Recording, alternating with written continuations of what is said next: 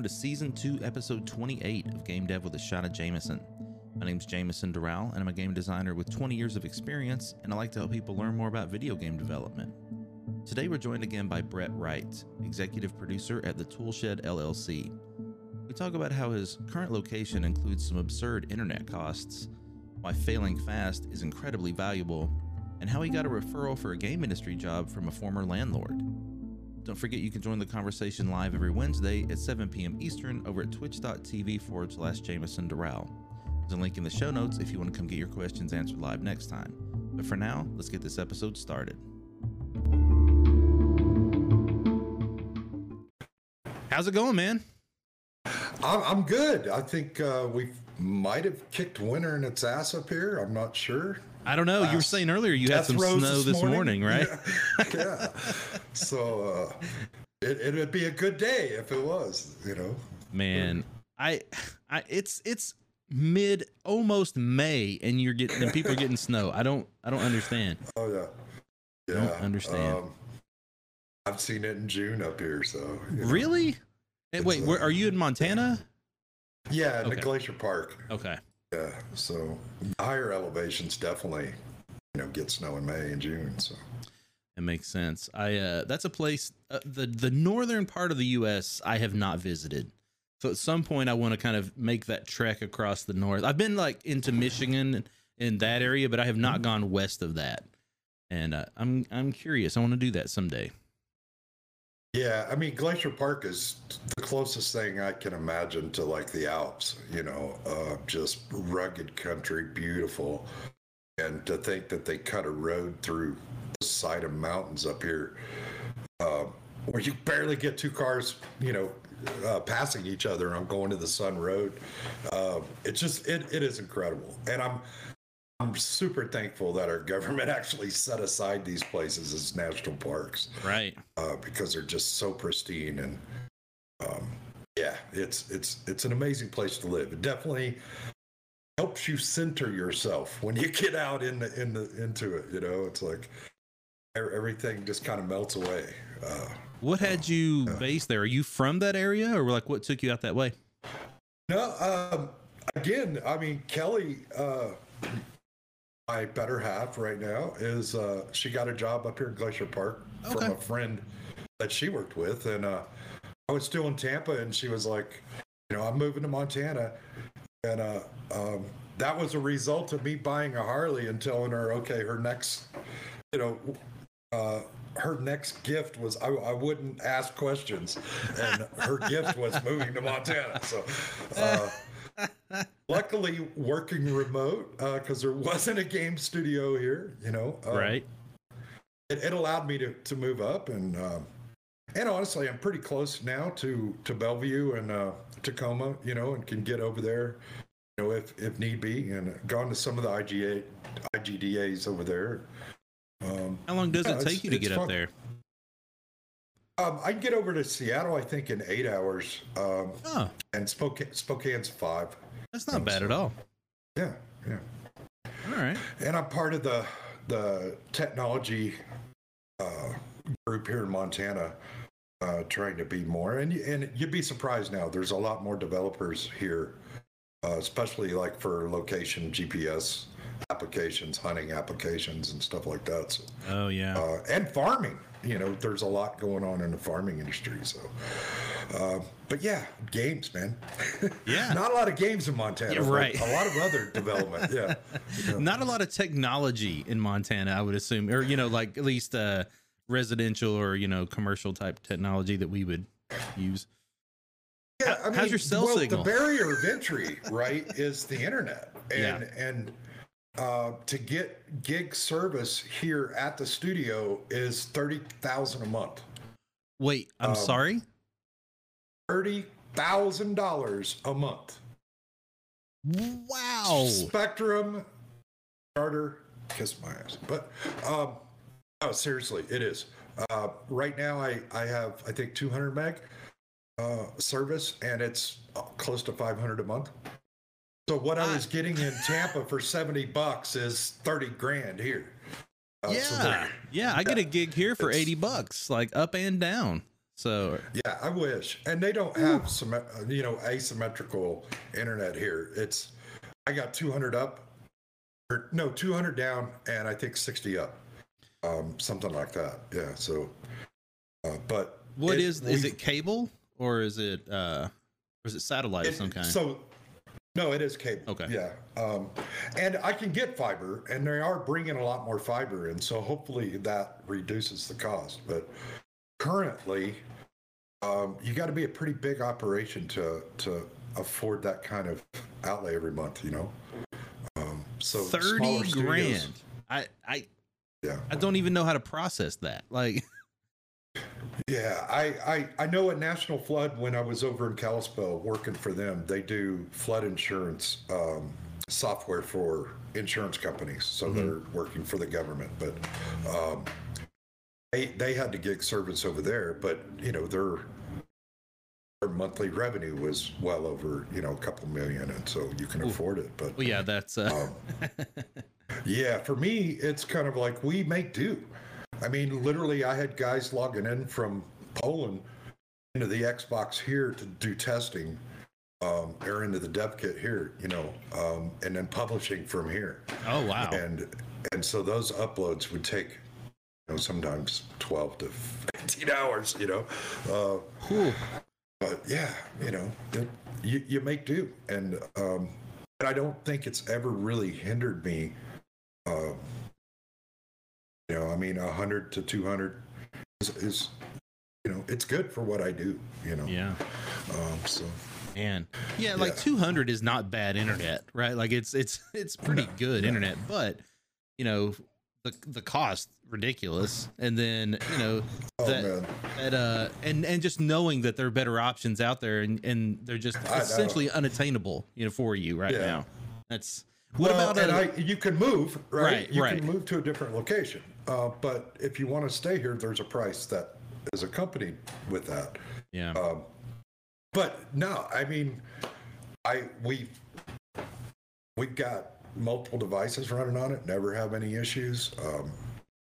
I do shut things down when I know I've got a video conference coming, right. But it's like, but other than that, it's pretty free reign, and that's wild. No real limitations. So far. So. And how long have you been there? I think we're going on 7 years or 6 years now. Yeah. All right. Nice. So how long? All right. Let's talk a little bit about the tool shed, because I don't think we talked too much about the company itself. And if we did, I have more questions anyway. So when did you decide to start your own thing?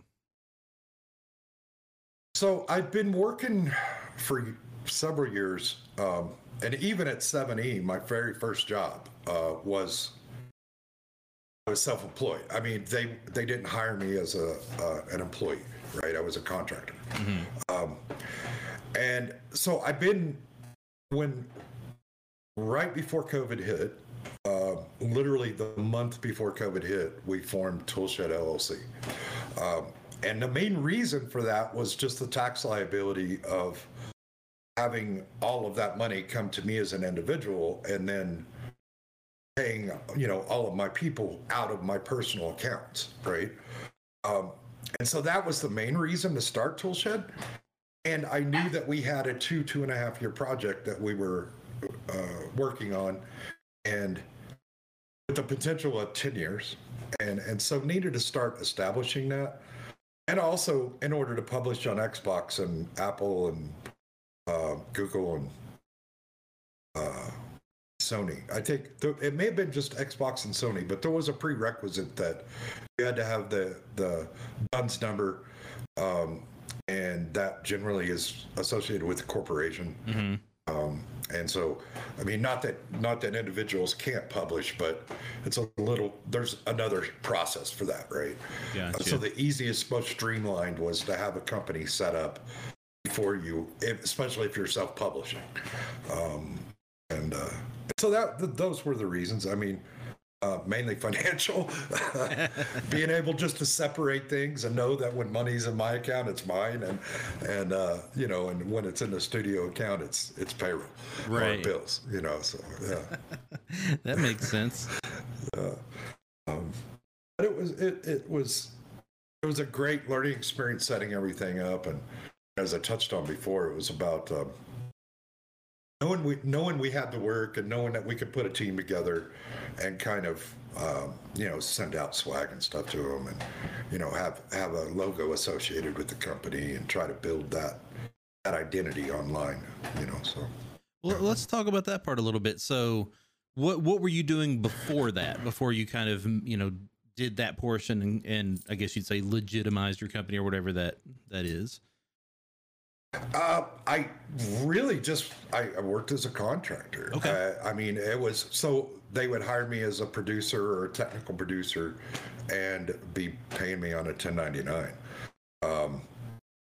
And that worked because most of the time I had several different companies that I was running or a part of. And so there was, you know, I wasn't beholden just to a, you know, one company. I kind of did work a lot of different, you know, had a lot of irons in the fires, in and out of the gaming industry. So, yeah. So okay, so during that time you were doing both. So what kind of things outside of the industry, if you can talk about it? Well, like.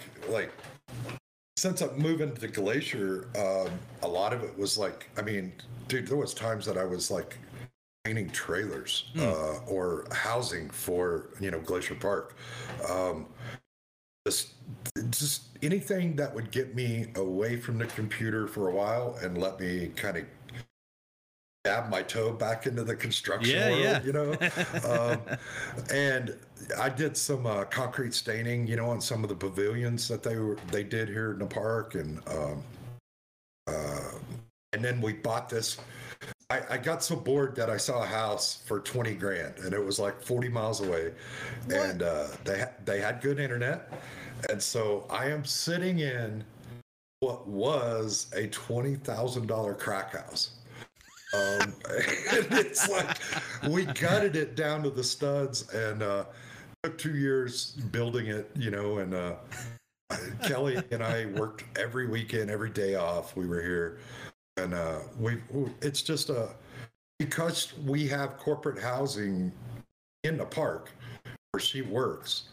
We needed something that was kind of away from her job, right? And because I was always the guest, you know, on property because I didn't work for the company. And so, you know, just having that place that was yours, that you could kind of detox and get away from work and not have to think about it, for her was great. And for me, it gave me something constructive to do when I just had to walk away, you know, like you were talking about, you know, you needed 20, 30 minutes between meetings or whatever. And that's kind of what I was doing at the time, was working live ops or live operations or technical producing, and going and putting up Tongue and Groove on the ceiling, you know, and then jumping down for a meeting or a stand up, you know, that's the great freedom of remote and the industry itself. I think where we're heading is just it allows you to be so much more productive because you're able to do these things that aren't directly related to work, but they affect your work, right? And your quality that you work on. And so whether it's working with wood or working on a bike, or, you know, it's just doing something with my hands that's physical, you know? Yeah, no, I totally get that. And it's interesting, as someone who's in production and, you know, production and project management generally, do you feel like you're using your hands less? Because when I went through the time where I was mainly directing and that kind of stuff, I felt like, you know, I wasn't getting my hands dirty in the engine as much as I was before. And while obviously it's not physical labor, there's that mentality there where like I'm building something even though it's digital. And so that kind of scratches that itch for me and is a big reason of why, you know, I wanted to go back into full-time dev, because I missed that so much. So I for am you, is right that the there same with kind you. of thing? Yeah. Yeah, I'm totally with you. I miss getting in the engine. I miss like one of the projects we worked on was Maui, and it was like a direct representation. And back then, we couldn't just take a Google map and throw it into the engine. Mm-hmm. You know, and so we were getting lidars and geographical surveys and trying to compute that data in order to create this map of, gosh, I think it was 22 kilometers across that island or something, and or 22 miles, I think. But in the engine, and this was Unreal 4, I believe, early Unreal 4. Yeah. So just chopping those maps up and trying to make it to where, you know, doing what Nanite does now, but without Nanite, in a way that was very clunky, you know. And to those guys' credit, they've gone on and they've adjusted that tech, right? And any time that you start a project now that's going to be released in 3 to 5 years down the road, you have to factor in that you're going to be changing technology through that period. Oh yeah. To stay relevant, right? Yeah. It's, I don't know. In my case, I consider it resilient design because you're putting that into your schedules and planning for that as one of your risks. Yeah, you have to. Yeah, absolutely. Yeah. So when you're talking about something like that, how far out are you like actually planning? Because there's like that's more kind of an assumption statement, right? Like we know there's going to be something we're going to have to prepare for technology wise in the next 3 to 5 years. How do you plan for that, right? Like how do you think about that, and do you have kind of like some real benchmarks for it, or do you just kind of create buckets of time? I think you have to be really cognizant of what's happening elsewhere in the industry. Mm-hmm. And definitely looking at roadmaps. Like Epic does a great job of publishing their roadmaps, right? And they don't go out 5 years. They're going out, you know, maybe a year at the most. And I think listening to industry leaders and where they think the focus is going to be, and then GDC and things like that, really paying attention to what is catching fire and what the talk is about. Yeah. And can give you indications, but it's all fortune telling, right? Yeah. I mean, it's like trying to think of how to forecast what a player is going to do to compensate for lag, right? Right. And sometimes you got it right, and sometimes you don't. Yeah. And you got to reset things, right? And so it is a gamble.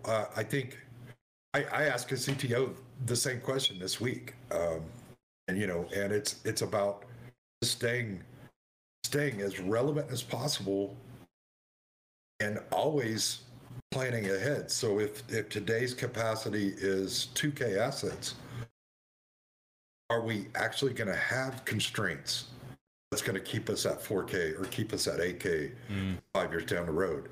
Is streaming going to be more prevalent where you're only streaming in what the player sees and all the other millions of kilobytes of assets are sitting there just waiting to be loaded or unloaded? And trash collection and things like that could improve, you know, just to make it a very lightweight thing. Are we going to move to you know, web-based games instead of, you know, loading the game entirely on your device? Yeah. And so those things, I don't know if that really answers your question, because it's difficult and it depends on the project. Yeah, definitely. You know, if you're in training, it's probably not going to be as prevalent as gaming because, you know, I come from the background of where games were pushing. I mean, you could not play the latest game unless you bought a new GPU or you bought a new processor. Same. And that's what drove all those builds early on, you know, in my life. Taught me how to build computers. Same. Yeah. Because you know, it's literally like, why I'm right with you. I think it was It was one of the, maybe it was StarCraft that came out, and I had to get a new GPU for that, and it took me about 2 months to get enough money to put together to buy that. Because I didn't want just what the minimum requirements. I wanted, the best out there, at the time. So, but no, that's where, it's you can also look at, and I kind of touched on this when we spoke earlier. It's like you can kind of look at Amazon, and you can look at companies like Netflix or Disney Plus or Paramount, and what they're doing with their streaming technology with 4K movies, and even some of the content I'm getting is 8K. It's mind-boggling that they're doing that. And so if you're looking at that industry and how that's going to affect us, they're going to drive that for us, right? And so you got to plan for that, because they're already proving that it can be done. In 5 years, what are they going to be doing? And hopefully that transfers over to the industry. Well, it's essentially a compression algorithm, right? Like they're making it easier to, well, there's a combination. They're making it easier to send big data over small lines faster, but also the pipelines are getting bigger, right? More people are getting things like fiber and stuff like that. And we're not, does anyone have dial-up anymore? I don't think anyone actually has dial-up, do they? There's, I know. Okay, so coming from Tampa to East Glacier, and I think my internet out there was 10 and 2. Oh my gosh. That was my speeds. Are you serious? So that was as close to dial-up as I could probably get today's age, Man, but that's wild. Kelly still, when she's out there, she can still watch Amazon and Netflix, but I think we're at maybe 30 and 6 right now, out there. So. Man, that's painful. That's like, if that's the internet I was getting, I would be livid. And that's where we've come, right? Oh, man. Yeah. And then the funny thing is cellular service out there, because I was in Florida, so I have AT&T, right? There's one corner of the driveway that I can stand on and have a Skype conversation. And in the house, no, but yeah, it's pretty crazy. So you learn to adapt, right? Yeah, definitely. All right, so we got a question in the chat I want to get to before we get too far away from it. Fancy Rhino asked about, with the recent release of UE5, how long do you anticipate the industry working within that engine? And I clarified, basically means how long are people going to work in Unreal? Like, do we feel like they're gaining momentum and that it's something that's going to be a long-term play? Do we feel like they're kind of in the space now and maybe something will rise up later? What are your thoughts on that?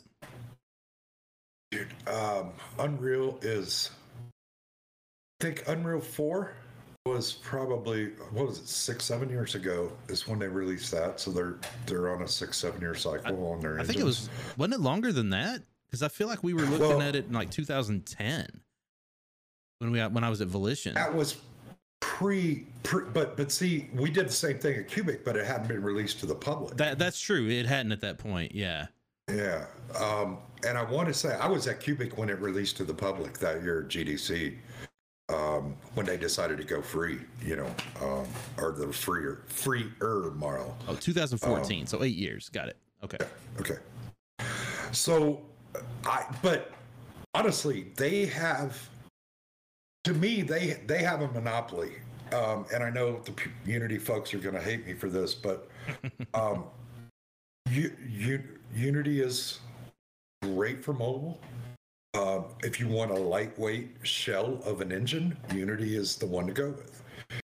If you want full capability and a lot of the initial scripting programming done for you, and you want cinema quality stuff, Unreal all day long. And that's only my opinion. I share your opinion. Yeah, that's kind of the way I would break it down too. And it's interesting, like Unity is doing things to bridge that gap right now, and they're like the thing they showed with that AI character recently. I was blown away by how good that looked. And, so they're trying. And so we'll see how long it lasts. But the big thing right now is they do not have like a visual scripting engine, or at least they didn't in the last time I looked. That it's hard. It's harder to use it, right? It's not as accessible. And I think that's a place they're really lagging behind, or had been anyway. I know there was a guy at Full Sail making a visual script plugin for. Yeah, Gallo was. I use that quite a bit. Yeah. Yeah. No, and that's the thing with Unity is right. Everything's a plugin, right? Yeah. Or you have to program. Yeah. Because it is a shell. And for me especially, I enjoy the fact that I can jump in Unreal and have a prototype in a day. Yeah. And if I do the same thing in Unity, sometimes that's several days. And it's only because of my own being familiar with Unreal, I think that is the tipping point for me. Yeah. It makes a big difference. But Unity's been good to us for the last couple of years on this project, so I don't want to talk crap about them. No, it's not that, right? It's just about looking at the longer term play and seeing what people are going to, flock to. Yeah, well, and it's contextual, right? Based on the project, the client, and the audience you're trying to reach. Yeah. But I've had great experiences with both, but my go-to, and definitely if we're wanting to push the edge of technology, I feel Unreal's got more money to throw at it than anybody, and they do. Well, when you've got arguably the biggest game in the world, funding your company, that's a big deal. Yeah, and I mean, we were talking about this the other day, a couple of friends about, Fortnite's been out for 5 years. They've done virtual concerts and virtual events. Yeah. With top stars. I mean, Anderson .Paak was on there. And now, you look at Silk Sonic and what he did with Bruno Mars, and it's just like, holy crap. How they're getting all the Marvel stuff and just all the different IPs that they've folded into their game through the years. Yeah. They've raised the bar, and you can't do that without money. I mean, the backing that they have and the relationships that they've cultivated in the entertainment industry are just amazing. Yeah. And makes us all want to strive to be, on that same level. Because, I mean, yeah, it's great to be able to know that you're working with a company that values the product that they're putting out there, and not only just the game, but the tech behind that game, and making that accessible to others. Yeah. It's pretty cool. Yeah. So it was mentioned in the chat that they removed building from the game. Is that a permanent change or is that a mode? How does that work? Do you know? Because that's the reason I quit playing. Trust me, I prefer the non-building, because my fingers didn't move that quick. I can't do it. I don't know how people do it. I mean, yeah, but as far as I know right now, it's the default mode. I think that was the case when the season started, right? Yeah. Now some of the tournaments are building. I know one of the solo tournaments I was in last week, they had building in it. I got wiped.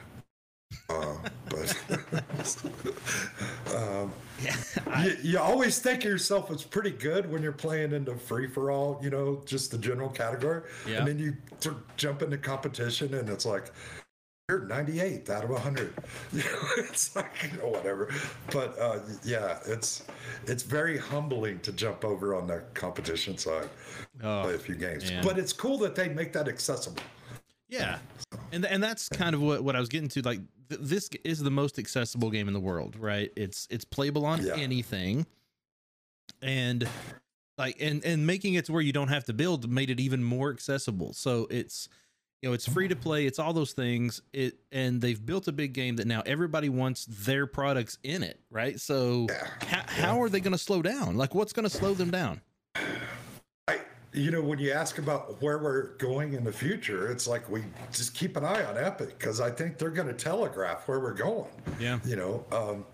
It's those kinds of companies that are that are really investing in what's the next gen stuff. But I think they're going to need some new ideas, right? Yeah. You've got to push the boundaries, and sometimes that's bringing in new people.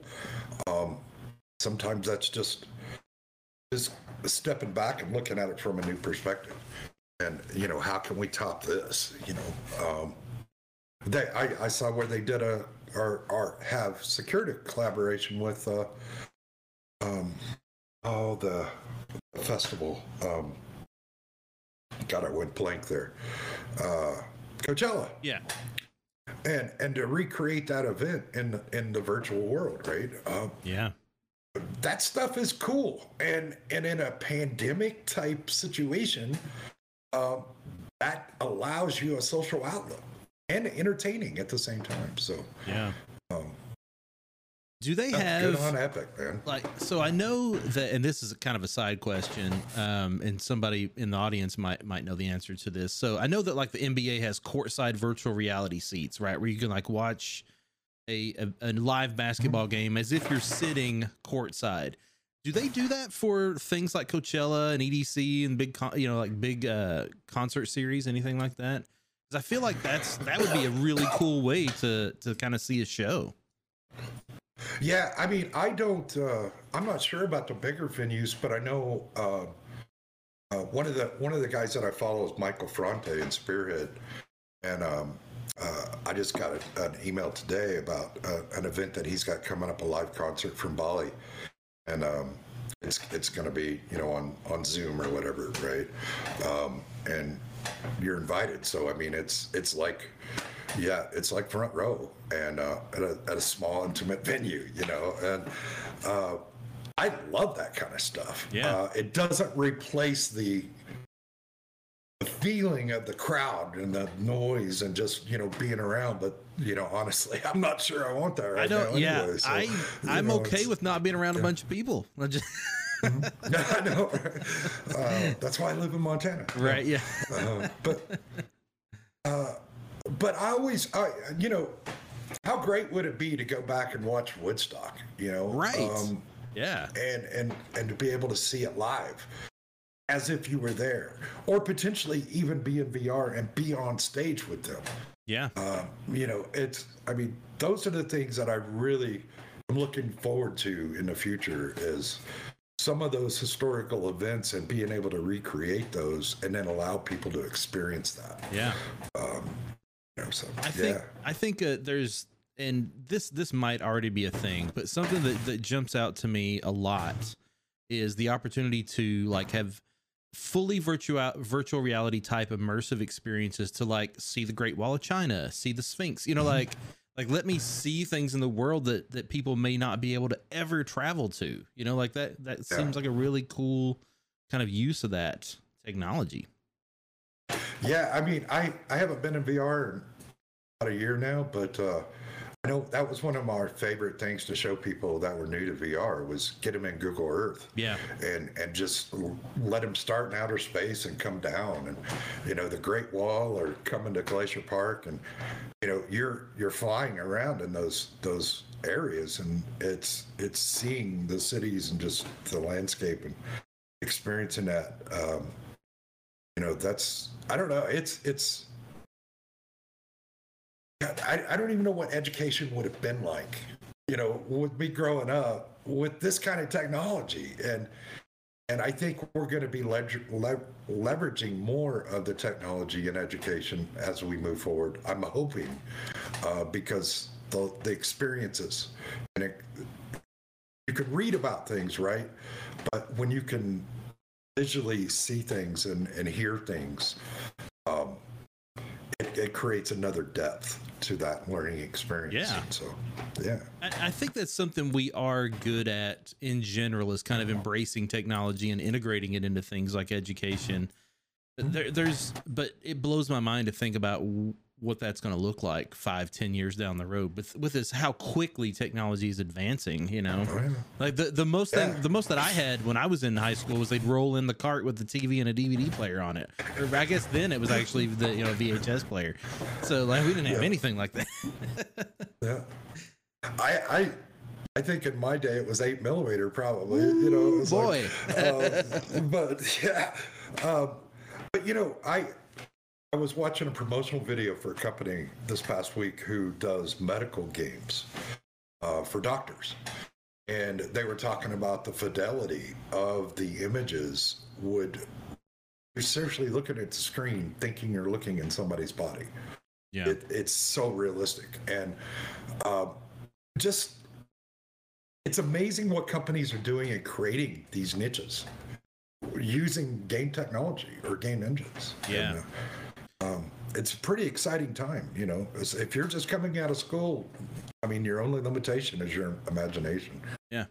Well, the other big thing, we talk about, Unreal, they're big in the moviescape as well too, right? Like The Mandalorian is filmed there, and now Full Sail has their V1 studio that has the same technology that they use for that. And when I got to see it during Hall of Fame, I was blown away because it's like this, giant, beautiful screen with like moving cameras, and it creates this cool parallax.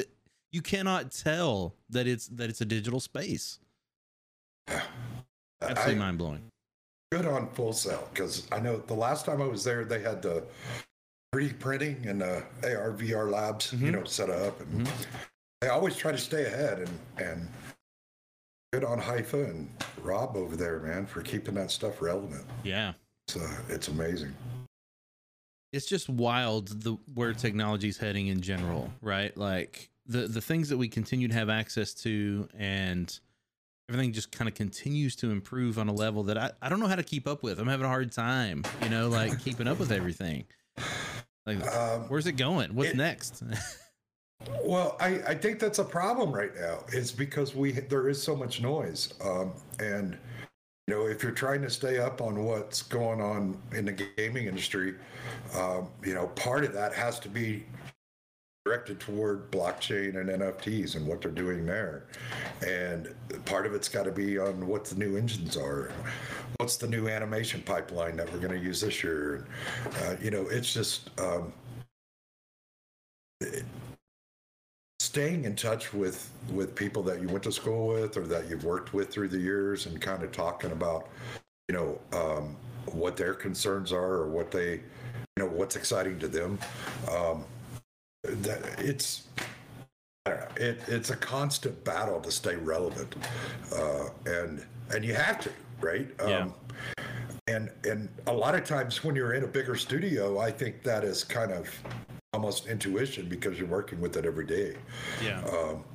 In smaller studios, you're so focused on one project or one tool, one set, right? One contract that you're working on, that it's a little more difficult to stay relevant, because you are kind of tied in. You still got to be relevant when the project launches.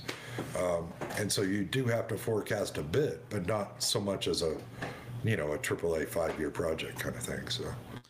Yeah. And on bigger teams do tend to do that. But at the same time, I think a smaller percentage of the team is doing that, right? I think in a big project, most of the people are still doing the same kind of, like, we're working on this thing, figuring this thing out, trying to, like, especially if you've got like new hardware, like, for instance, working on the PS5, it's not that old. We're still trying to figure out how to fully utilize it, and you think about end of life games on consoles and how good they are, because we figured out how to really, maximize the potential of those things. So there's a lot of that kind of ongoing learning happening. Well, and I mean, we're right there on the Xbox. We have not leveraged the X like we should have, or that I should say, like we could have. Could have, yeah. And because we're streaming assets through the cloud, and that's just the way we had it set up. But mainly because we went mobile first, and then we were planning on going back to mobile, so we had that structure built in, especially for the Android devices. Just so many that you have to, include or try to. Create the game. I mean, I've never worked on a mobile title, and it terrifies me to think of all of the options you have to consider and all the devices that you have to support. So now, are you talking about Guardians of Peace? Is that the project you're talking about? Okay, so you started mobile and then went, and so talk to me about that, because that's usually those are not the same pipeline, right? Like usually those are different games. No. And it is. What we did was, so we got the first 3 levels done, and the client wanted to release those free on mobile so that we could get people playing and get feedback. And then, so we released on Apple and Google, and then built the next 6 levels and released those and got early testers to do, because I mean, we are a small team, so we've got, I'm paying senior programmers to test and senior artists to test, because it's 14 and of us, so we're all testing. But that doesn't really, that's not going to find everything, right? Because you're not going to do what a player would do or someone who's never seen the game. And we are 2 years into this, so we know what we're supposed to do.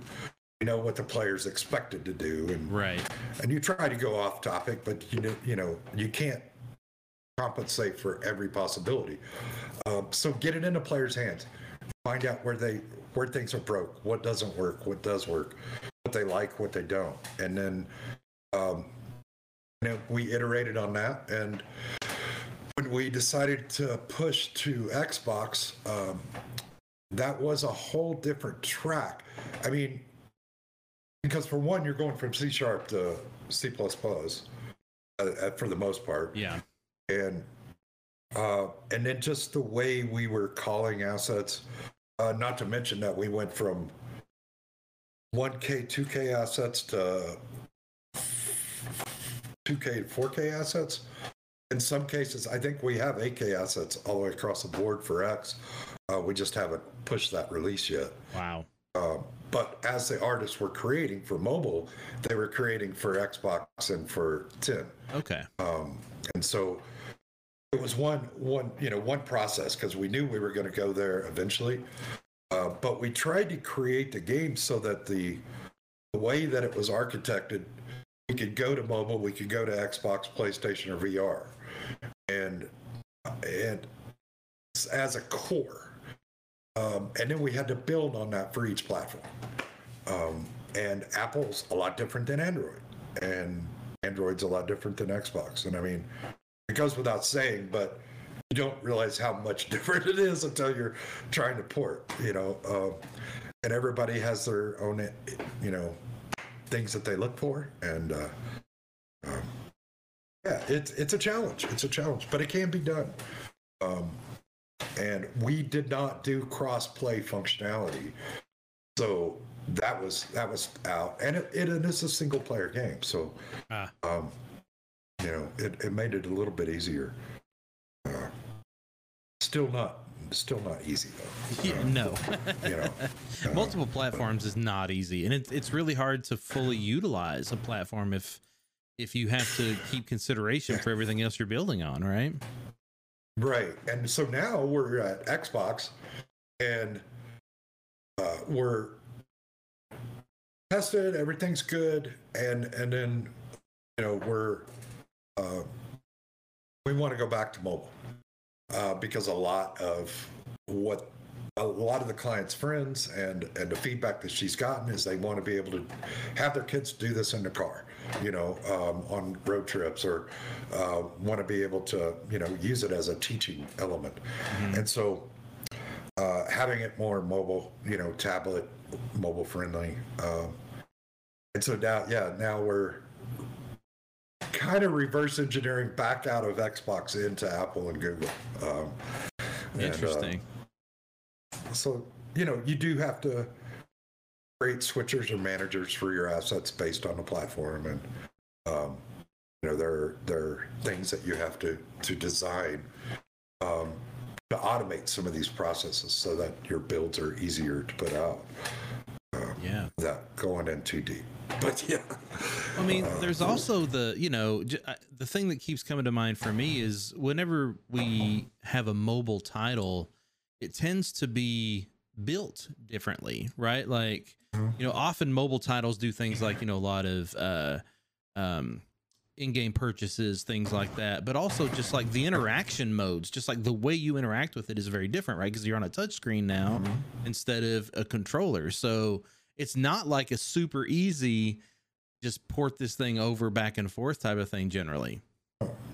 total new UI, and actually response times.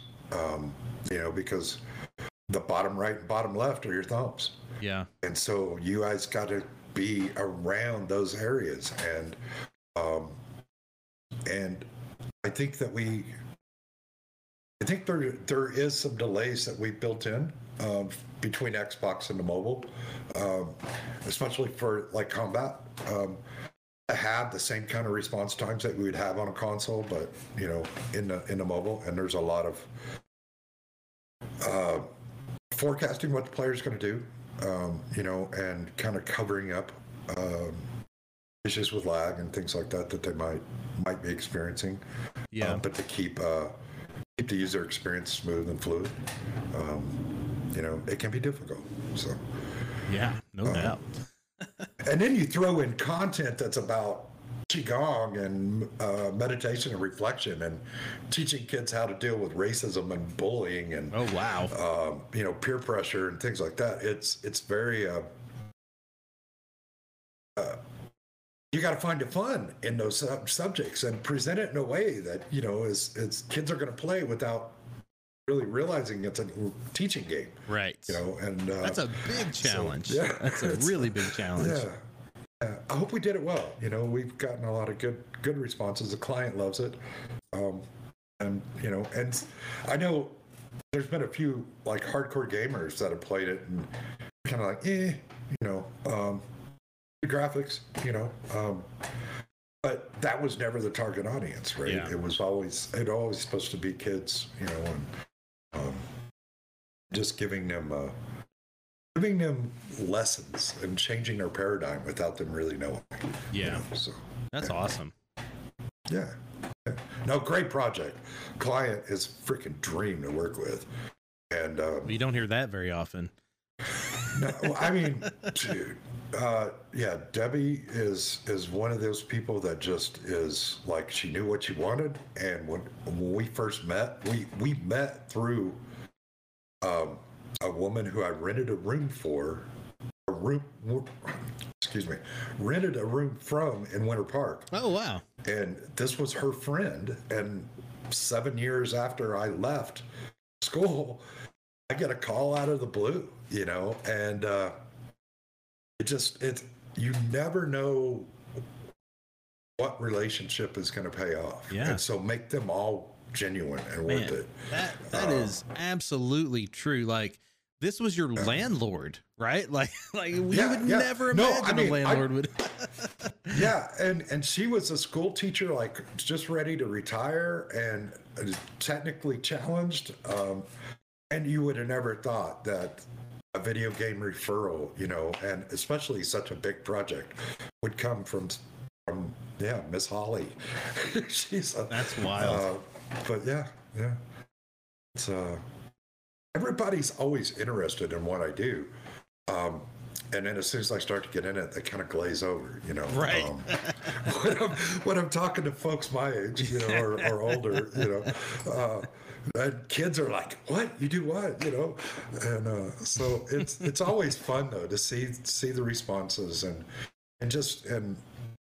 I've had a lot of that through since leaving Full Sail.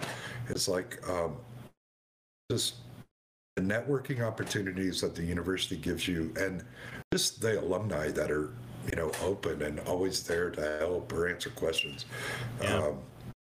That to me is worth more than the education itself.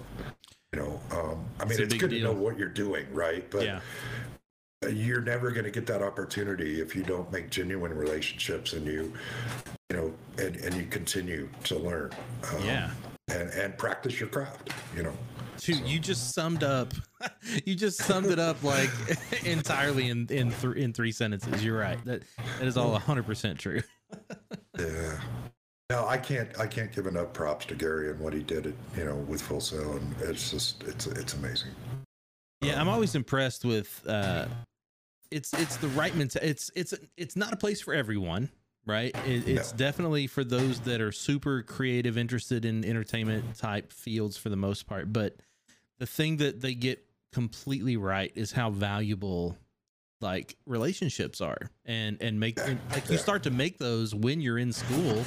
And people that I met, like me and Sean McCabe went to school 20 years ago, and now we're working together, like 20 years later. That's like awesome. that's wild. That's absolutely wild. It's just like it's a big deal. Yeah, I mean, just working with honestly, one of the most valuable conversations I ever had was I was literally at a point where I was so burnt out and I was so ready just to like give up on being that team lead and being that game director at the time. And I called up Grant and I was like, dude, I need an hour of your time, dude. You know, and it's just talking with somebody that's in the industry, that's experienced what you're experiencing and has pulled through. And then, you know, just those little tidbits of advice or just an outside perspective sometimes is all you need, you know, to pull you back from the edge, you know, and it's like, I 100% get it. I answer those questions a lot, but I also have them, right. You know, and it's really not, you'll get in your own head pretty easily, especially in this industry, and just hearing somebody kind of help guide or give you some perspective about, you know, what you're thinking through is huge. Because this industry is one unlike any other I've been involved in, where every place is different, every project is different, every situation is different, and you need to kind of like it's so different where you could have the same position at two different companies and have completely different responsibilities, completely different pay scales. Like it's just you need people to talk to understand what it is you're dealing with and kind of what that next step is sometimes. Yeah, and I think the more senior you become within the industry, the less validation you get. Because at that point, your validation is your team's success, right? It's not an individual perspective. It's more of a team perspective, at least for me. So yeah. And I'm not the kind that needs attaboys or pats on the back, you know, but at the same time, when you are up against it, or, you know, the stress becomes, you know, more than normal. Yeah. You know, you need some kind of outlet, and sometimes that's talking to a friend. Sometimes that's just getting on a bike and going for a ride in the mountains, you know. Yeah. Whatever it is that brings you back to that center point, to where, you know, you feel comfortable and you're getting up, you know, looking forward to the day. Yep. You know, that's me. I mean, you know, it's when if I sleep till 7:30 in the morning, I know something's wrong. You know, there's a lot of stress on me, you know, and because normally it's like, you know, my day starts super early in the morning and Poland time, and then, you know, go through till Vancouver time. So you are up a lot, and you got to enjoy what you're doing. And, you know, that's the biggest thing, is if it becomes a doldrum, man, get out. Yeah. You know? So it's really funny. I 100% agree with you, but I think sometimes we take for granted the fact that we get to do something we love. There are so many people that work to pay bills. They hate what they do, like, and they fell into a job or career. They were led into something, and dude, what we do is difficult. It's stressful, but man, I love it. And I love it every single day. There are good days. There's bad days. There's stressful days. There are times where I feel like I'm in over my head. There's times where I'm bored. Like, you know what? But I love it. And I'm not going to do anything else. You know what I mean? Yeah. And I think part of, on my side, part of what triggers that is the remote isolation, you know, working that way. It's just a lot of factors that come to play, right? And because you aren't in an office, or you don't have that direct report above you to talk to, you got to reach out to somebody like you or someone like Grant, you know, and be like, dude, I know you've been here, man. How'd you get through it? You know? Right.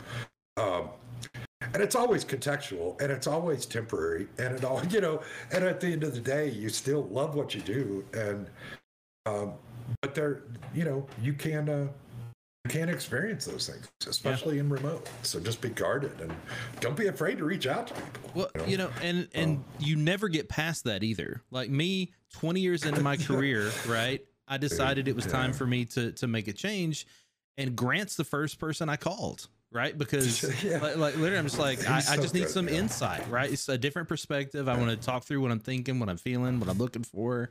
And, it's those conversations are great because somebody at least has a different perspective that might get you thinking differently about whatever it is you got on your mind.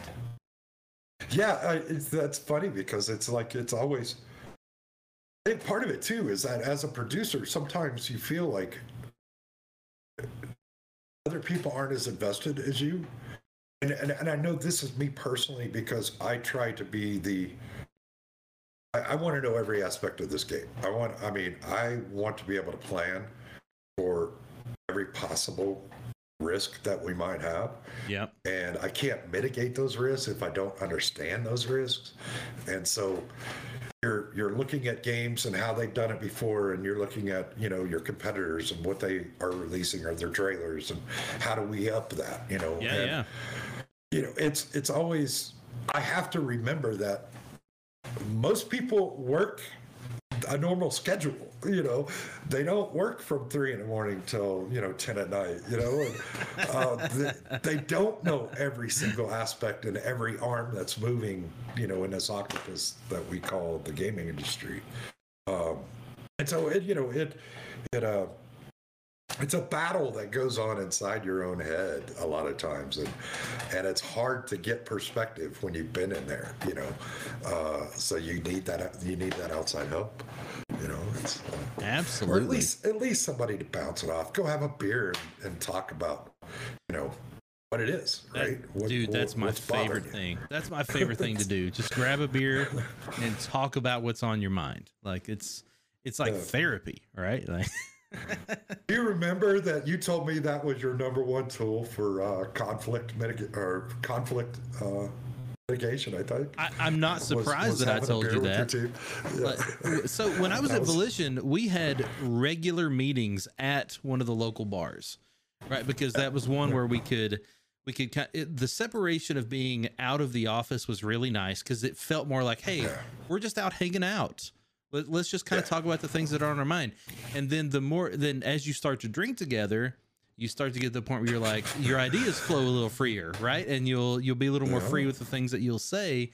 And I don't know, it always has worked really well for me in that at the very least, I get a better idea of what someone really feels about things that we're talking about. And I want to hear like real concerns. I want to hear, problems.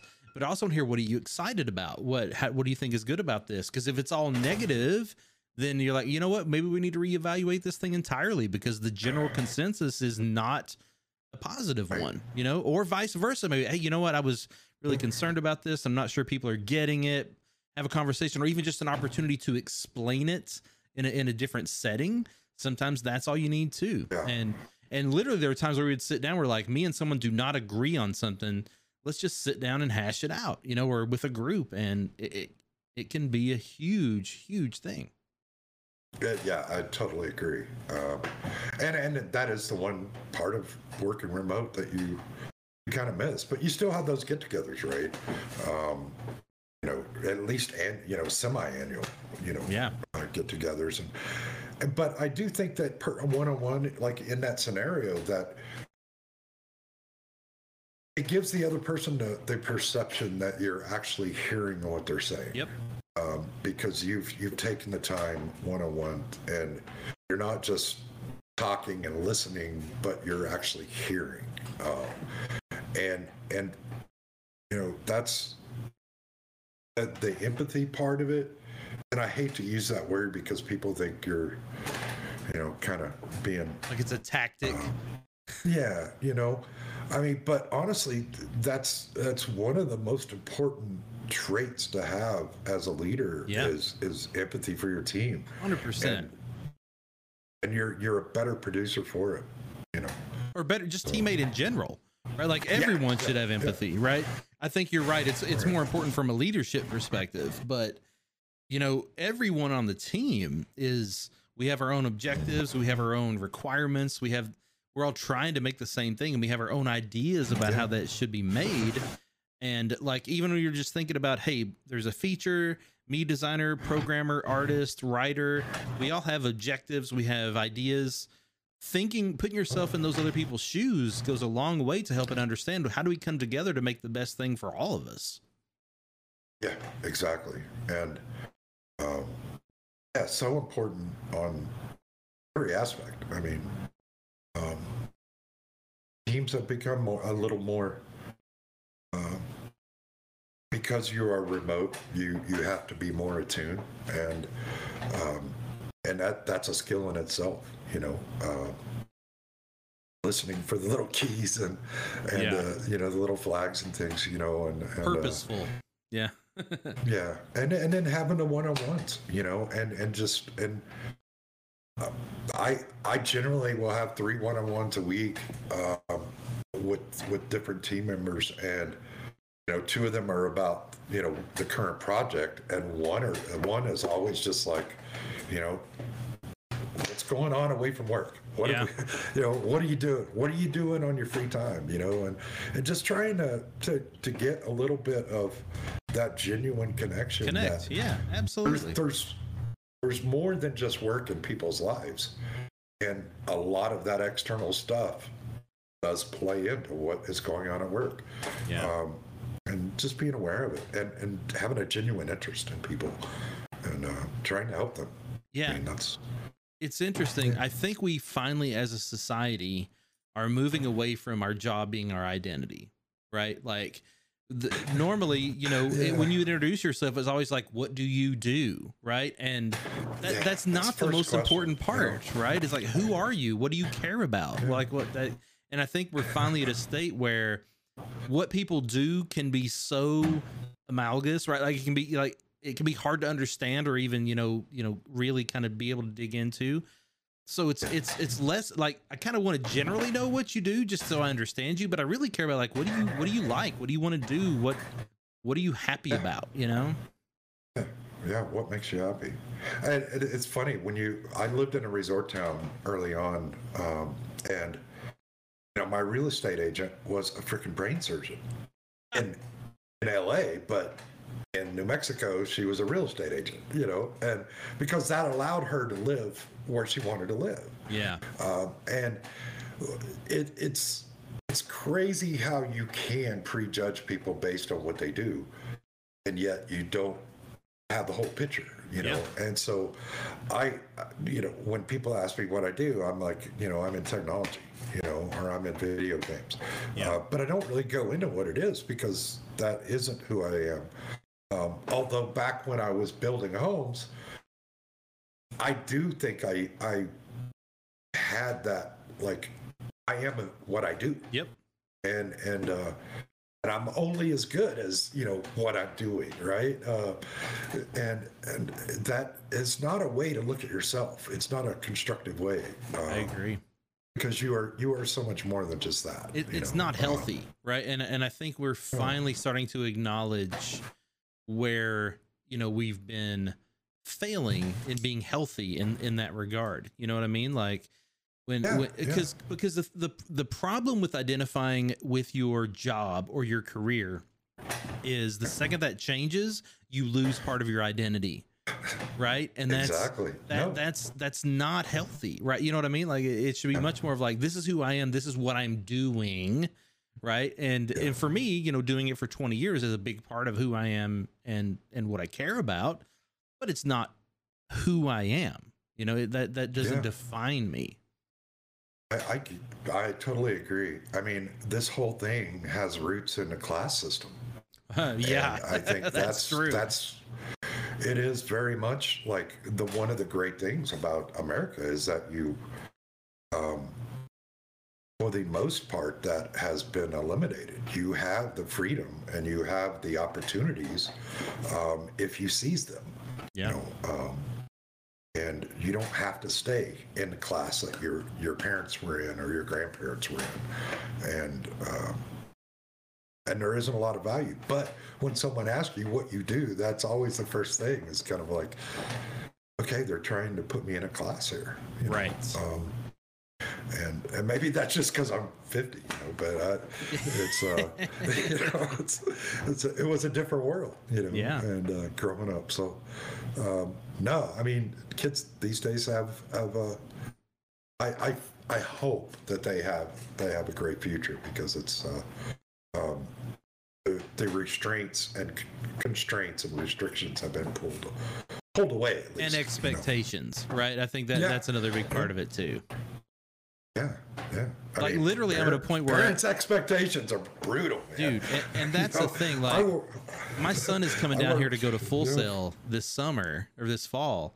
Oh, nice. Yeah, and I'm super excited about that. He's going to do media communications, and for me, it's all about, like, what do you want to do? Like, what excites you? What are you thinking about? Like, what do you see yourself doing for 8 hours a day and not hating it? You know what I mean? And that's a way bigger discussion than what we heard when we were kids, which was, what are you going? How are you going to prepare yourself to be successful? It's like, it wasn't about desire at all, or finding something that you're built for. Yeah, I remember in junior high school, I had a drafting teacher ask me, you know, what my dad did, and I said he built a home. He's a carpenter. He goes, okay, well, you're going in drafting. No, see, you know, and it's just kind of like it's stereotyping you because of your parents, right? And that was the way it was done. You know, you don't waste college prep courses on somebody that's going to be in construction, right? But I broke those molds, you know, early on, and definitely caved to the parent pressure of construction and building homes for a lot of years, and then decided that, you know, that wasn't really what made me happy. And, you know, so yeah, look, life is way too short to be in a job that you don't enjoy. Oh, man. And you've got to find what makes you happy, and, you know, and try to make a living from that. Yeah. You know, and if there's not a job doing it, create one. You know, we're in a time where you can, we now live in a time where you can decide, what do I think sounds cool? I can probably make a living doing that. That is exactly. Yeah. Like, my parents would not even remotely understand that. They were supportive of what I wanted to do, right? But at the same time, they didn't understand it. You know, they didn't know what it meant to do this, or was I even having the chance of being successful. But man, now literally you just be like, what do you want to do? You know what? I want to play video games on the internet all day. You know what? You can actually make a living doing that. Like, it's just, it's wild. Absolutely wild. Yeah. Amazing time. All right. Before we move on too far, we've got some questions in the chat I want to get to.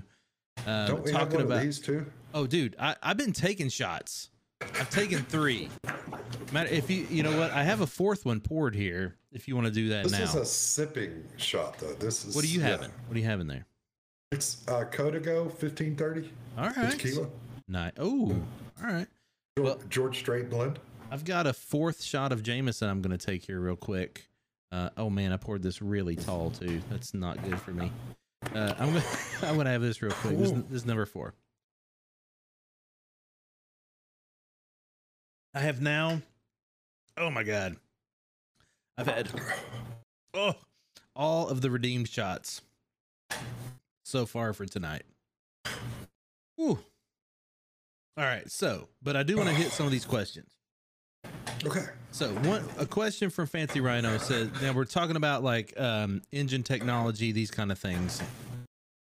Do you think there's any way of anticipating coming trends in system capabilities? So we were talking about, like, how do you prepare for what you're going to have to do technology wise?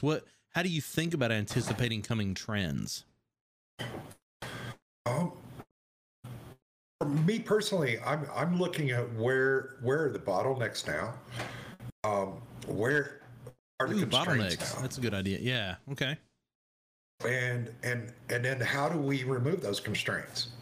And in an engine especially, like early on, Unreal Engine 4, their networking capabilities were networking subsystem was a little clunky. And so I knew going in that the next engine release that they would do they would be improving upon that networking capability, right? Things like Stadia coming out with the streaming capabilities, or some of the other platforms that are leveraging streaming right now.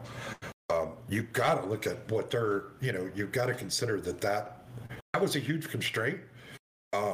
And how do we leverage that, right? Do we get away from downloading the core onto the device and just stream everything? And are they able with an iPhone 6 to still play it? And so that's kind of where I'm looking at, as far as trying to forecast where we're going. It's looking at the development cycle and knowing where are the issues now, because if I'm having these, I know Epic's having these, and they're working on solving those. Yeah, that's a good point. That's my opinion. Yeah. No, that's a really good point. Yeah, I hadn't thought about it quite that way.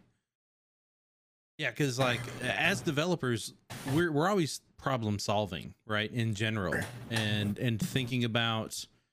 So sometimes we see problems that we don't know how to solve, and we hope that someone will solve them, right? Like it's above us to solve. You know what I mean? Like it's a greater problem than we are capable of solving. That does not minimize the fact that it's a legitimate problem. Right. And other people probably share that problem. Yeah, a great collaboration. I mean, you get on the Reddit right now and you throw out a problem that you've got, and you could crowdsource that problem. It's like it's or like go on to IGDA, on their Discord channel, or and throw out problems, or even into like Fractured Veil, or for your into your channel. I mean, those Unreal has their own channel too, I think. Just reaching out, throwing it out there, see all different perspectives that come in, and people love to collaborate. Oh, and especially if they're not in the industry, if they're a professional in another industry, a lot of times their perspectives actually become more valuable than someone in the industry. Yeah, because they're looking at it from a total different perspective. Their needs are different, right? And what they hope to accomplish. Yeah. Yeah. Some of the best advice I ever got was from a guy that created insurance software. And it was about data warehouse and the way that you make your calls, and the encryption of that, data. Just pretty cool stuff, Yeah. And so don't be afraid to reach out of your industry to find answers. Internet has opened us up. I mean, it's way better than any Britannica series, for those young, that's an encyclopedia. But they used to come door to door to sell them, and now we have them on our phone, and 100 times the information that we had access to, just 20 years ago. So yeah. Oh my gosh, it's changing so exponentially fast right now that it's really hard to truly forecast what's coming, right? I think it's really more, the more I think about your perspective, I really like it, is that whatever's a problem for me is probably a problem for someone else, and it's probably working on being solved. So if I think about what's an ideal solution for a problem that I'm having, someone's probably working on it, right? And it's probably coming somewhere down the line. And if I've got my head wrapped around what I would do when that solution presents itself, then I'm probably in a decent position to be ready to go. Yeah. And just be one of the best pieces of advice I ever got from one of the guys on Fractured Veil, one of the programmers, was to just create resilient code. Self-healing type resilience, that's, and when you're building a game, you have to do the same thing. Your design needs to be resilient. Your technology tree that you're drawing from needs to be resilient. And you have to plan for that, because on long dev cycles, there will always be things that come up that you're not prepared for. Yeah. And some of those solutions come quickly, and some of those solutions will take months, you know. Yeah. And multiple failures to get to where you needed to be. So fail often, iterate fast, right? That is a recurring theme in this industry, and I 100%. What's really interesting is that is failing often and like finding the fun, right? Or like the main things, but it's hard because when we are in the moment, we're thinking a lot about, I don't want anyone to see this until it's ready. And so we spend a lot of time getting something ready for people to see, and we probably spend too much time on it, right? You know what I mean? Like, it's our instinct is we're scared. You know, our instinct is we don't want someone to criticize our thoughts or our idea too much until it's kind of ready for prime time. That's a tough balance to figure out. Yeah, calling your baby ugly. Yeah. It never goes over well, but sometimes it's true. And I think that's has been one of my biggest advantages, I think, to my teams, is that I've always encouraged them to fail. Right? It's not a bad thing. Right. We're all going to learn from that failure, and there was, over the last couple of years, especially when we were in production, we would schedule a day every month for them just to try new things and push, you know, an idea that they might have, and pay them to work on that for that day or that, you know, 3-day period or whatever, and then have a retrospective on what you did and a show and tell, and then let's learn from that, you know, and some great ideas have come out of that, and we've learned some valuable lessons, you know, through that process. But I find that men tend to be a little more braver in that scenario, and women have always been taught to be really cautious. And like, just an example, men apply to, I think the figure is like 60% of men will apply to men will apply to jobs where they only meet 60% of the criteria. Women will not if they don't meet 100%. Interesting. And it means that they are brought up to be more cautious and to not take chances. And boys more are brought up to, like, you know, climb the jungle gym and fall on their head. Be risky. You know, take that, dare. And so as a leader of a team, you have to be cognizant that, you know, every member of your team has an even voice, equal voice, and they should all take equal risks within their discipline. And maybe it works and maybe it doesn't, but we all have set tasks that we know we got to get out every week, or for every, you know, sprint. And then if you have some downtime, let's work on solving this next problem that we know that's coming, you know, and throw some ideas on paper or throw some ideas in script, and let's see where it goes, you know, encouraging that, and not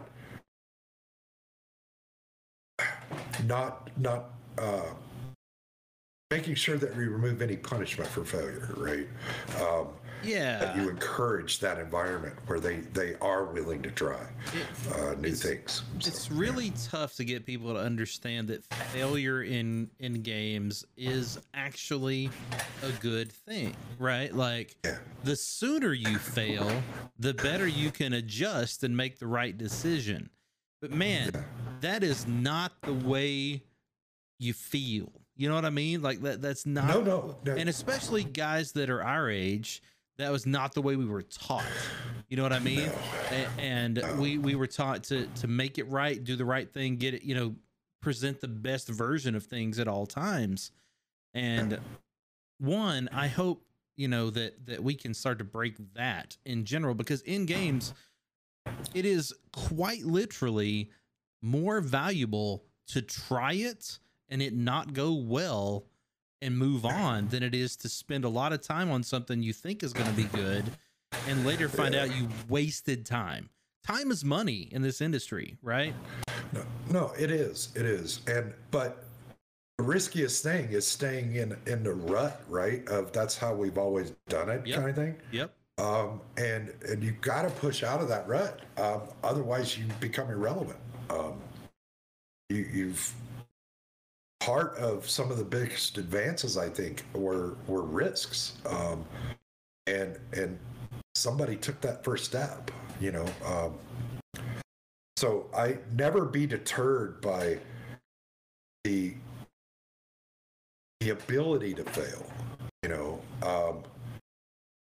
Just make sure that you learn from that failure and carry that forward and share that failure, so that other people don't make the same mistakes that you made, or and maybe it's not a mistake. Maybe it's actually just not fun, right? Or it's who would have thought that, the freaking goat bashing, hurting game would have been so Goat Simulator.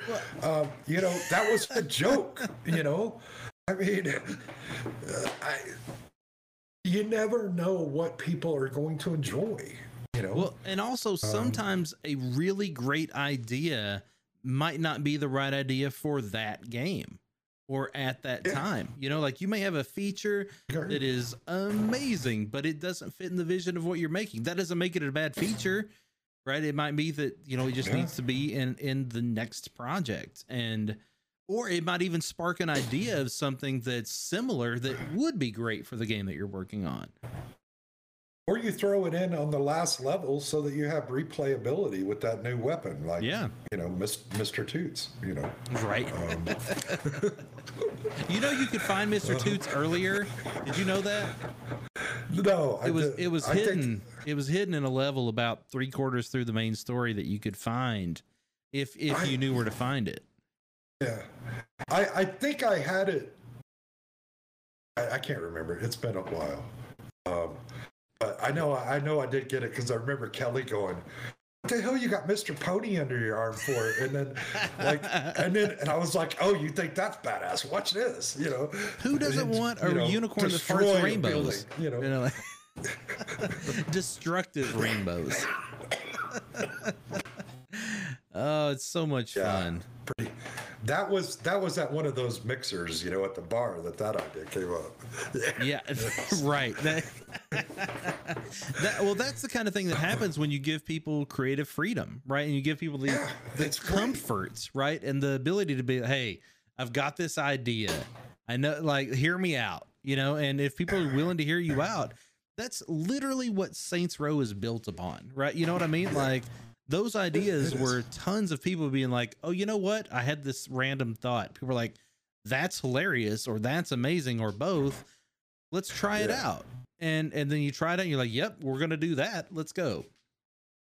Yeah. And you hit it right on the head, man. It's about the environment that you foster with your team, right? It's creating that environment where everybody feels free to throw ideas out or to try something new. I think in production, we tend to be a little more rigid. At least I do, because I know the tools that I'm familiar with and what works best for me. And you're always learning new things when you go to a new studio. Oh, yeah. And new processes, right? Where as an artist or a programmer or a designer, you are encouraged to try things new, because you don't want to do, why reinvent the wheel? It's give me a triangle wheel and make that work. And then let's go from there. Let's start pushing the limitations of what makes sense and it's cognitive, I don't know. It's interesting. Like one of the biggest challenges I think we have specifically as designers is finding that balance between, let's take the things that we know work and let's continue to do them, but then let's also find the right places to innovate, because we need a way to make something more accessible.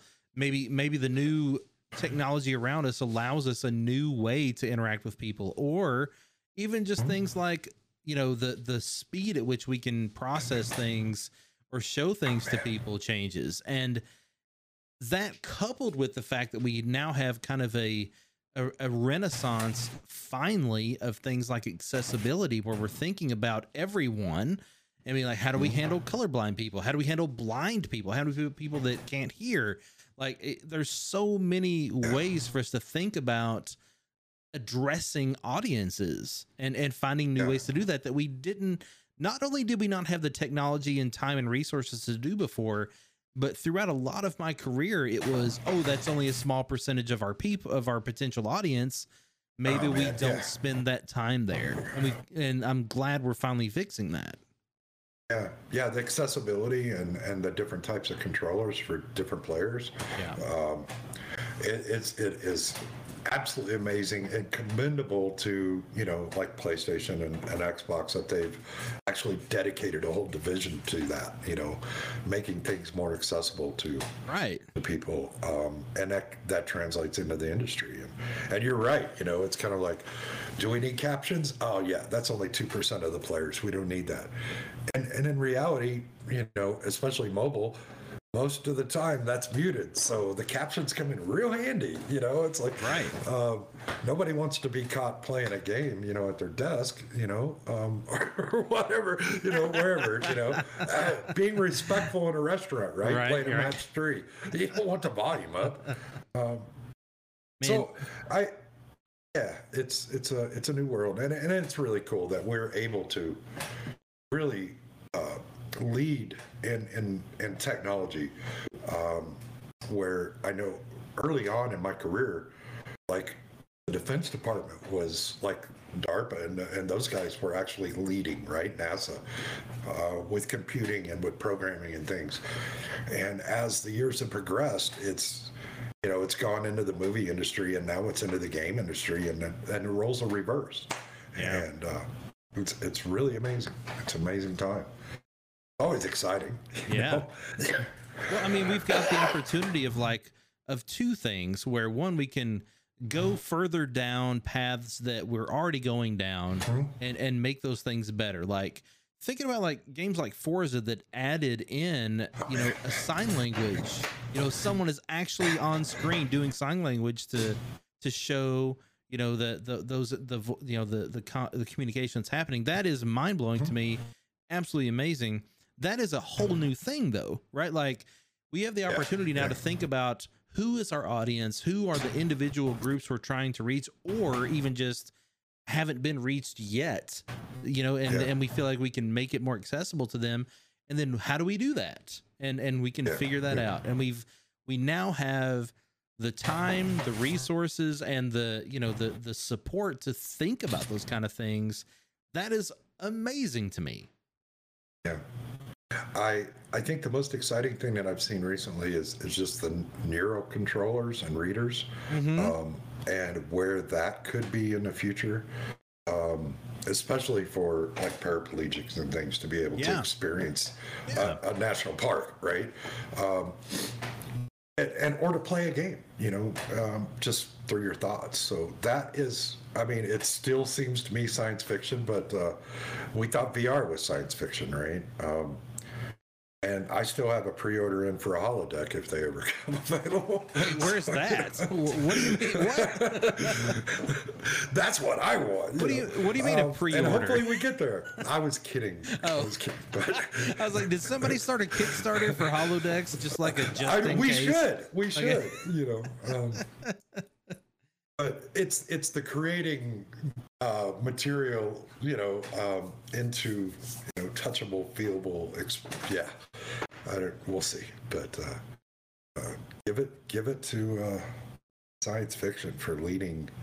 You know, it's kind of like you asked me before about where we're going. It's like, well, look at a movie 10 years ago and where we're at today. And, you know, what they thought was science fiction is actually happening. You know, so.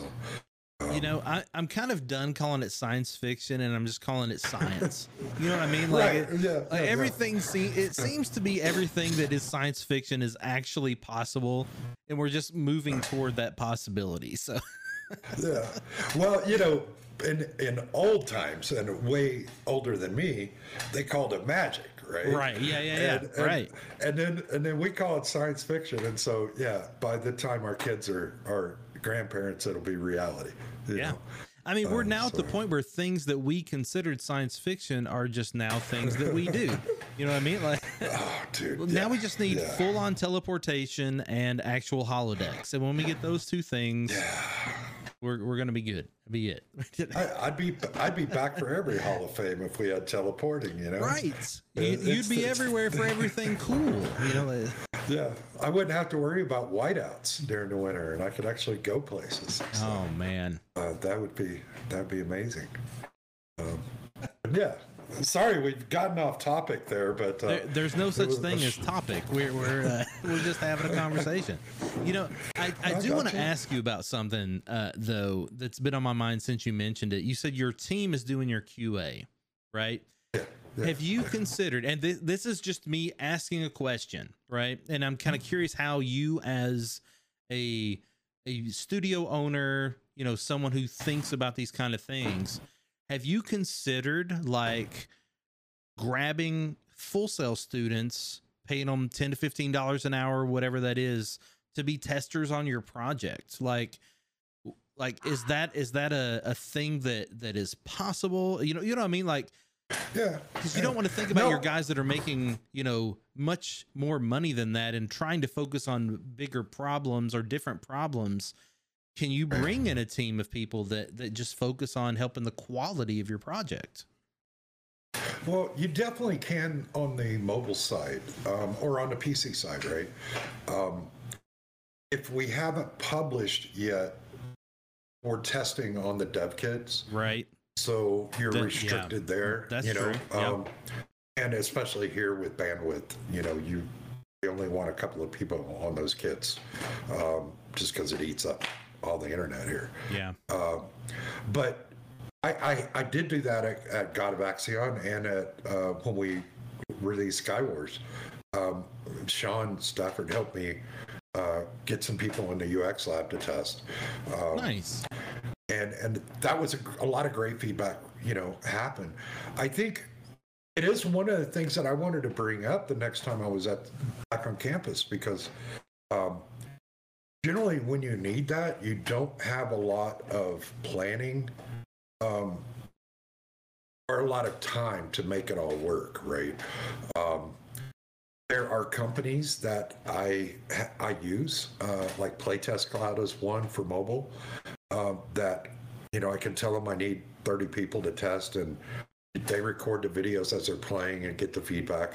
And so you can hear them and hear their comments. And that's super helpful because they'll crunch all that data for you and then send excerpts and timestamps so that you can see, you know,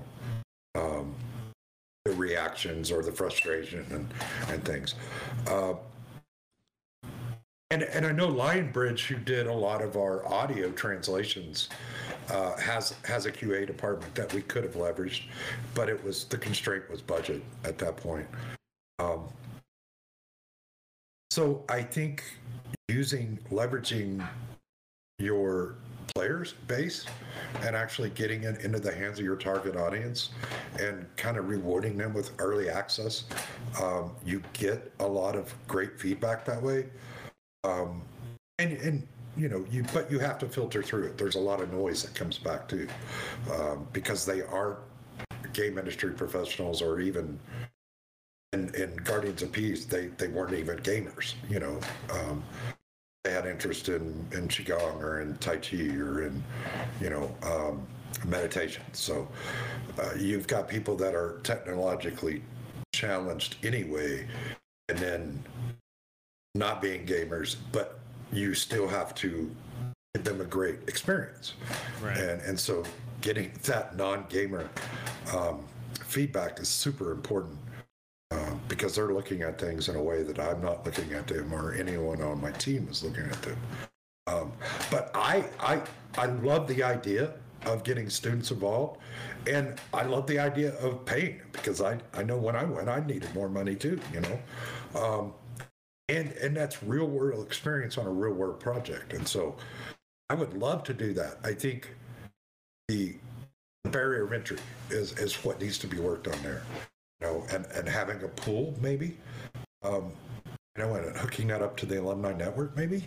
I don't know. So what I'm hearing is that I should start a small side studio that does QA, and I bring in Full Sail students and recent. No.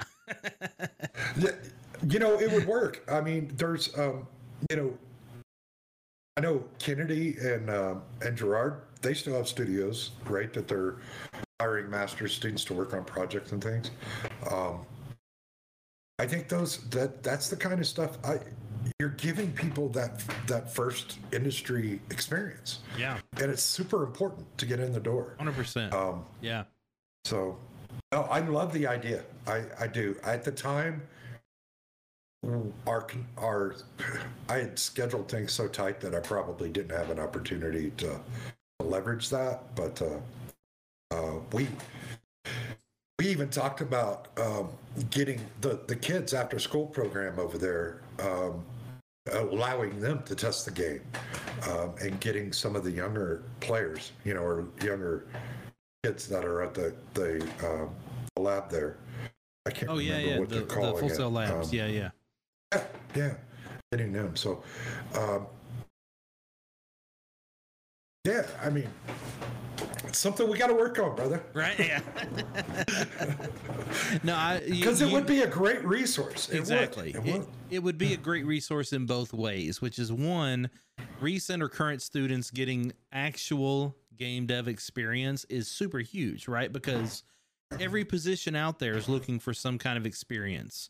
And, you know, gaming education goes so far, but being able to say, hey, I actually, you know, contributed to a project that is out there is huge, right? Like that is a big deal. So it's great for them. And then also having that kind of resource available for companies that need a company to jump in, like, help us fix this, help us test this, help us make sure the quality is good. And you know, that seems like something that could come together.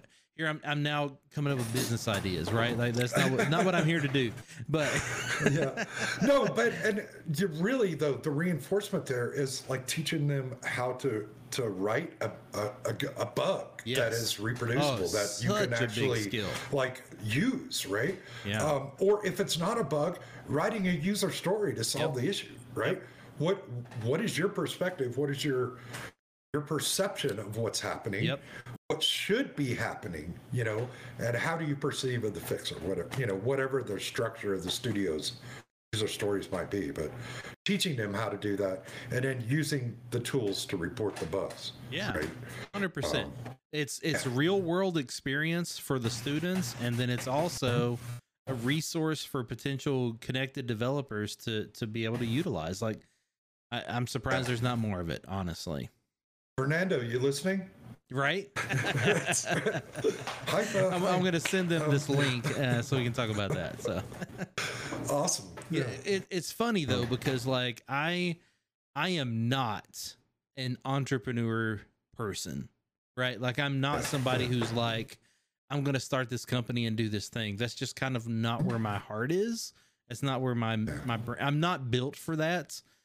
If I had a partner that like is a business person, that kind of thing, that does that, and I'm more of like, let's get the thing going, that'd be a different story. But I don't know. I think it's just a cool idea. You know, I think it's something that could help a lot of people, you know. There it is, and there is and really it's word of mouth, getting it out there so that people know it's available. You know, I mean, the UX lab there has been a great resource for years for companies, and it's probably the greatest resource nobody knows about. You know, it's, you know, alumni know, but you know, outside of that, they, you know, when I tell CEOs or presidents that, hey, we've got this resource we can use, and they're just like, what? Why would they do that? You know, so yeah, leverage the tools that you're given and take every opportunity you can. So we've actually hit time again.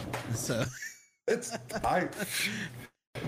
I don't talk to people during the week other than my team, so you know it's just run on, man. That's all right.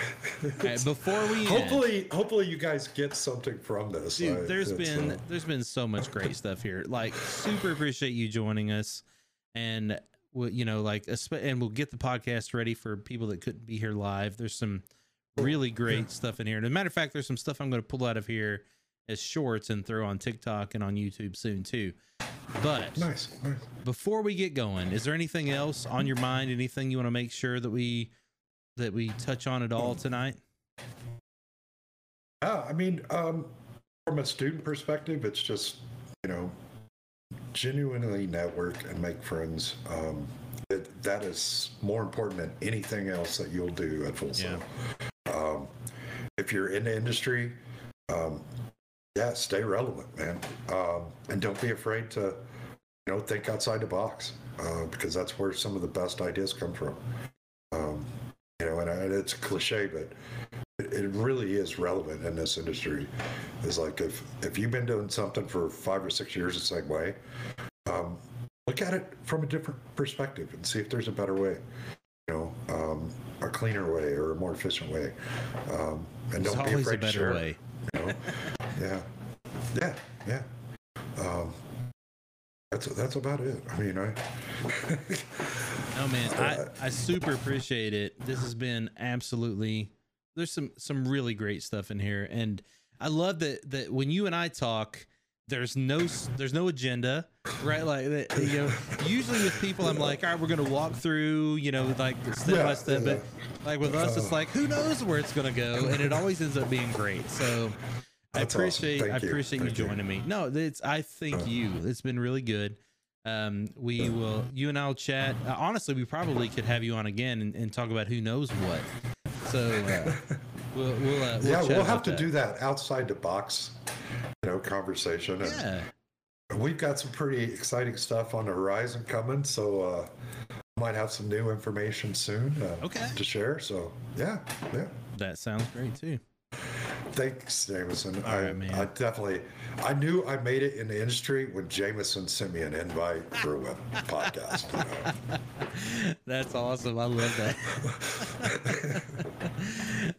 All right, but I'm going to jump off here and say my goodbyes. Thank you again for joining us. We'll talk about doing that again soon, and I hope you have a good rest of your week, man. Talk to you later.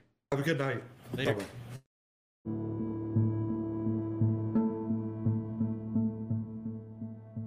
Thank you for listening. And don't forget, you can join us live every Wednesday night at 7 p.m. Eastern at twitch.tv/Jameson Doral. Every Tuesday, I'll have a new podcast episode ready for you. Be sure to follow me on all of my social media using the links in the show notes, and join the Dev Team Discord to be a part of the conversation anytime. We'll see you soon.